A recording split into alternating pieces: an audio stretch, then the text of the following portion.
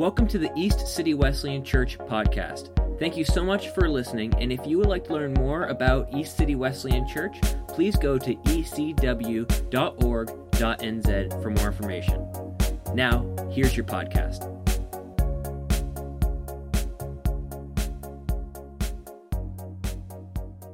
Today's reading is taken from the book of Acts, chapter 9, verses 10 to 19.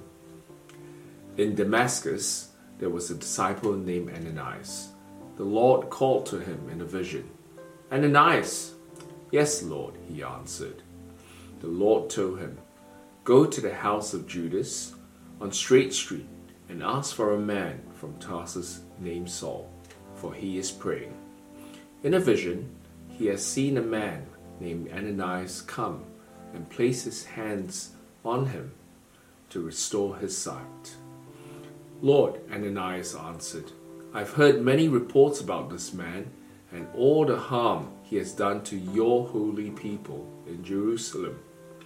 And he has come here with authority from the chief priests to arrest all who call on your name." But the Lord said to Ananias, "Go, this man is my chosen instrument to proclaim my name to the Gentiles and their kings and to the people of Israel. I will show him how much he must suffer for my name." Then Ananias went to the house and entered it. Placing his hands on Saul, he said, "Brother Saul, the Lord Jesus, who appeared to you on the road as you were coming here, has sent me so that you may see again and be filled with the Holy Spirit." Immediately, something like scales fell from Saul's eyes, and he could see again. He got up and was baptized, and after taking some food, he regained his strength.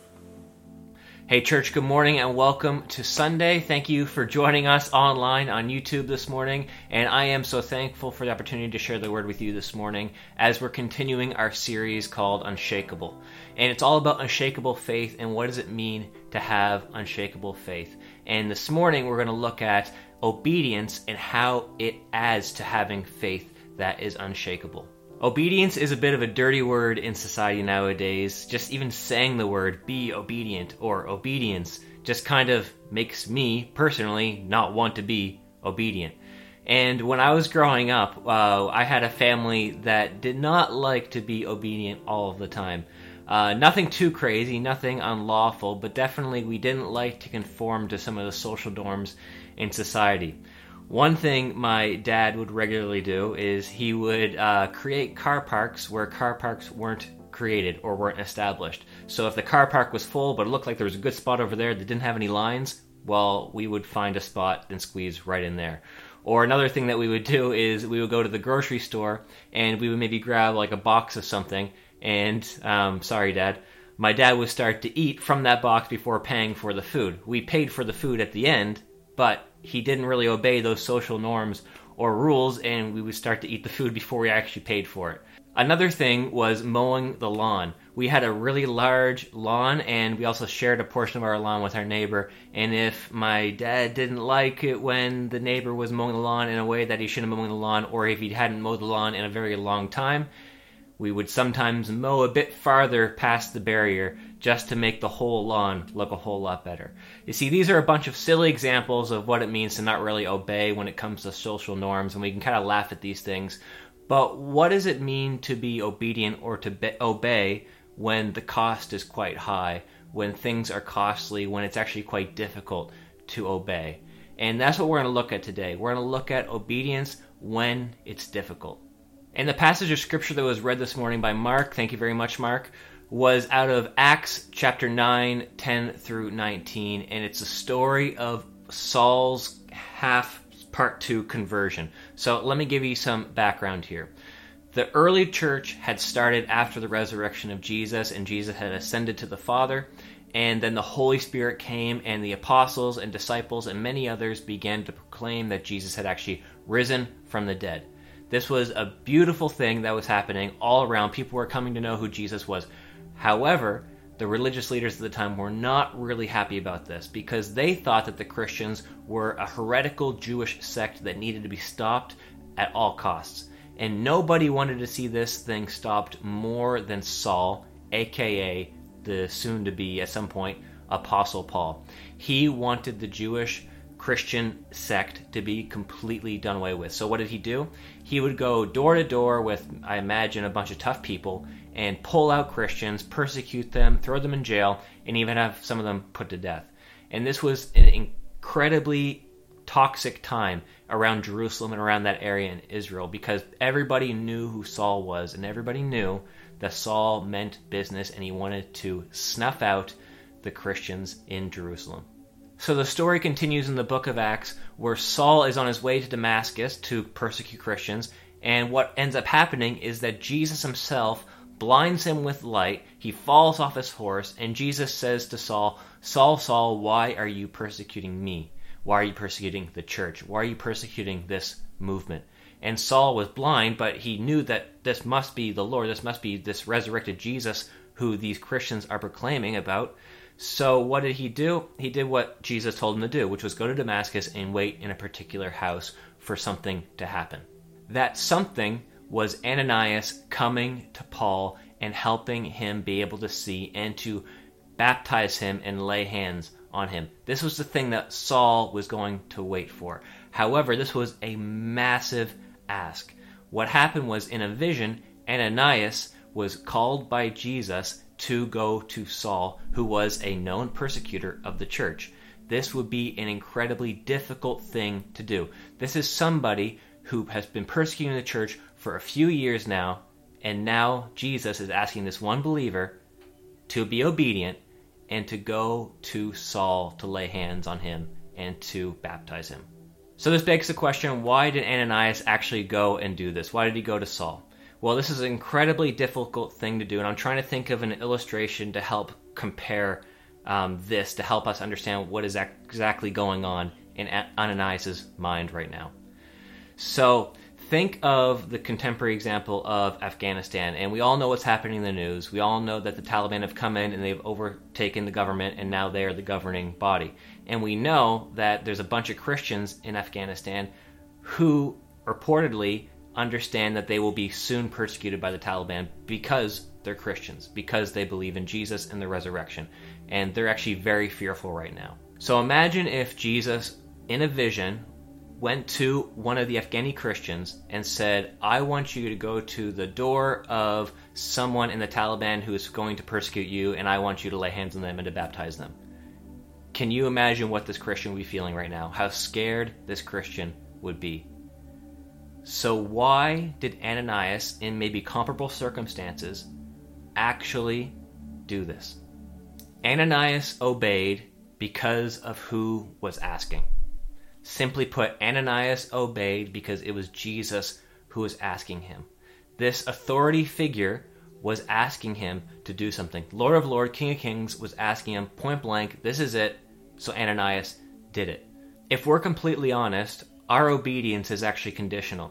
There are some terms to our obedience. We're not just going to be obedient to anybody. We're not going to necessarily listen to anybody. It depends on the type of person who asks us to do something. So imagine you have a boss, and your boss tells you to do something. Well, you ought to probably do what your boss tells you to do, unless it's maybe unethical or unlawful. But imagine if a peer or somebody who you were in charge of in a workplace environment told you to do something with some authority and maybe some tone in their voice that made it seem like you ought to do this. Well, maybe you would think twice before actually doing what they want you to do, because they're not in charge of you directly. See, our obedience is conditional. Also, imagine if somebody is telling you to eat better, to exercise more, and to spend less money because it's good to save money, but this person is doing the exact opposite of all the things they're telling you to do. You would be less inclined to obey somebody who is inconsistent or contradicts himself as well. You see, we all have conditions on our obedience, and it depends who's asking us to do something, whether we're going to do that thing or not.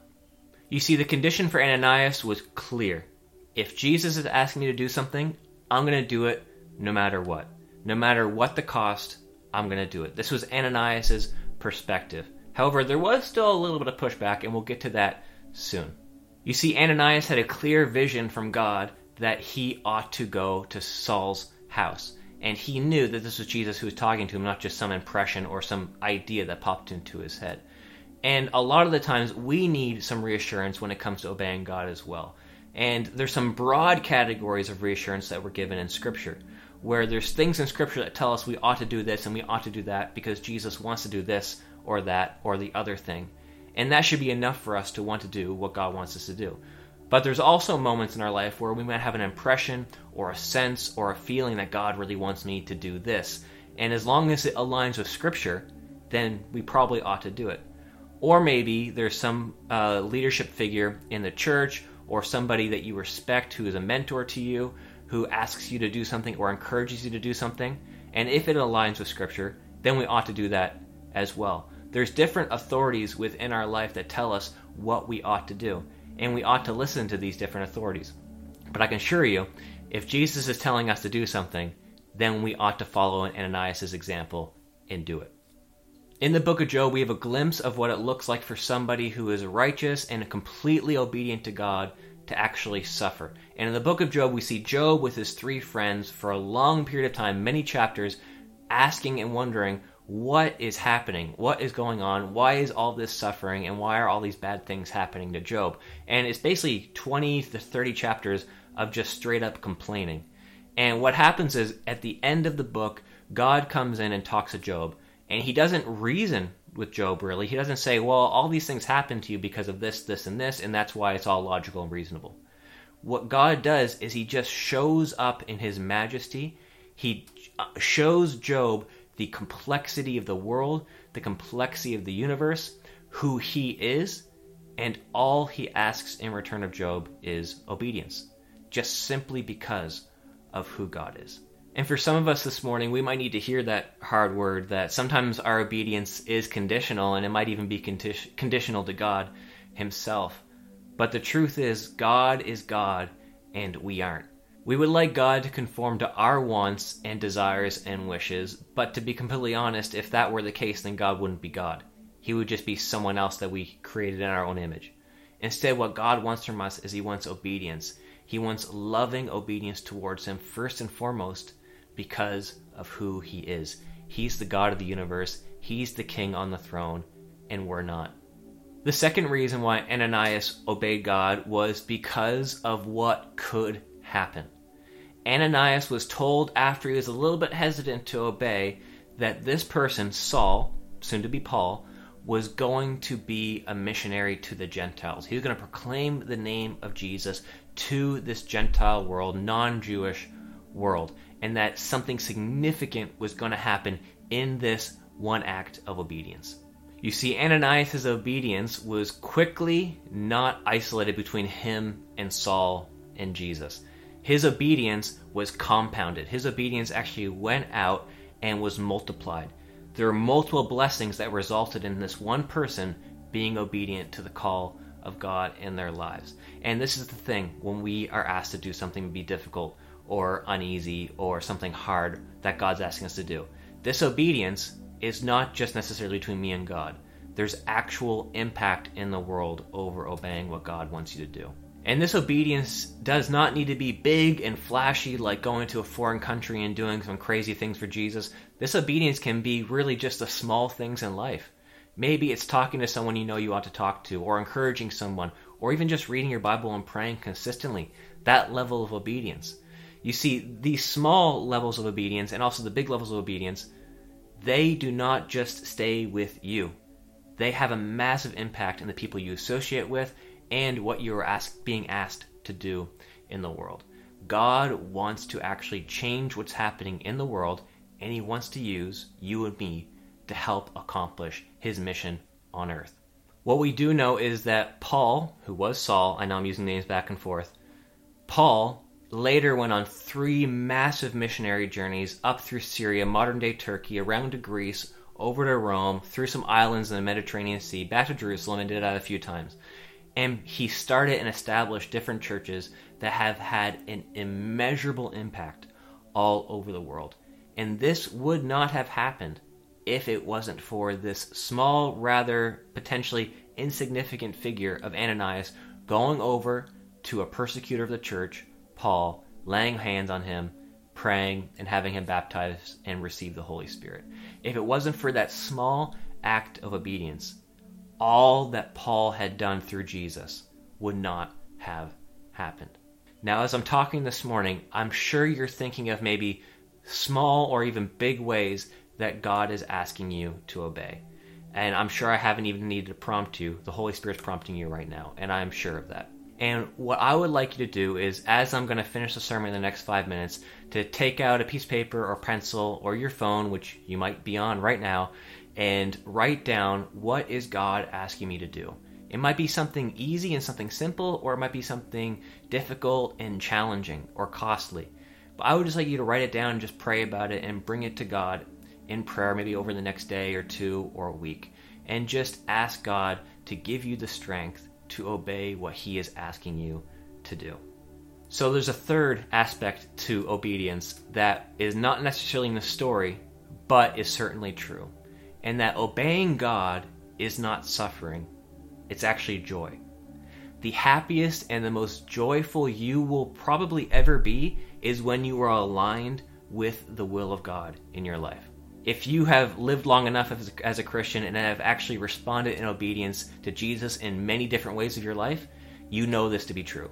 You know the joy that you experience, that you feel, that you sense after you do what God wants you to do is just amazing. This obedience does not give you salvation or purchase you anything or unbalance or balance the scales a little bit, because everything that Jesus has done on the cross and through his resurrection is a pure gift he's just given to you. But all he wants is for you to say, thy will be done, not my will be done. And obedience is so amazing once we step into it, the joy that we experience. I remember quite a few years ago, I'm thinking probably around 2012, I was at a soup kitchen in Halifax just helping and serving the homeless or those in need who just needed a meal.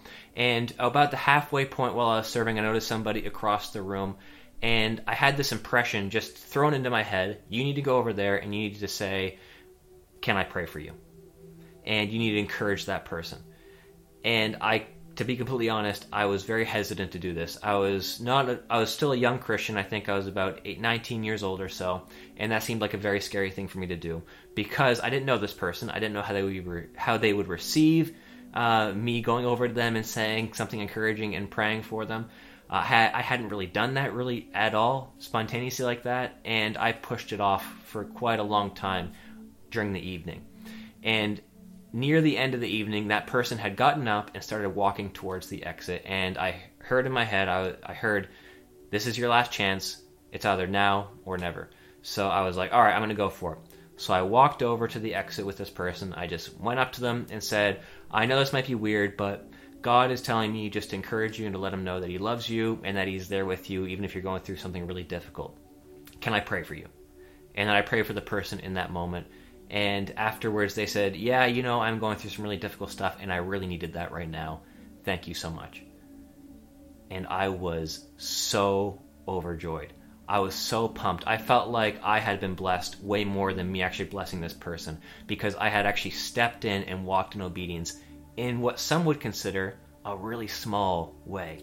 Not insignificant, but in a small manner. And I just would like to encourage you that even as God is asking you to do things that might be challenging or difficult to you, that the joy on the other side, not only maybe for the person, but also for yourself, is immeasurable and is amazing. There is no better place to be than in the will of God for your life. Let's pray together. Jesus, thank you for your call on each of our lives. Thank you that you are continually asking us to do difficult things, to do things that maybe make us uneasy, to stretch our faith and to help our faith be unshakable. And Lord, we just ask that you would be with each and every one of us throughout this week as we're at our homes and with our families, that there might be some difficulties showing up here and there, but we know that you're with us and we know that you love us. And we just ask that you would continue to call us to yourself, call us to do your will, and call us to be the church in Auckland. In Jesus' name we pray.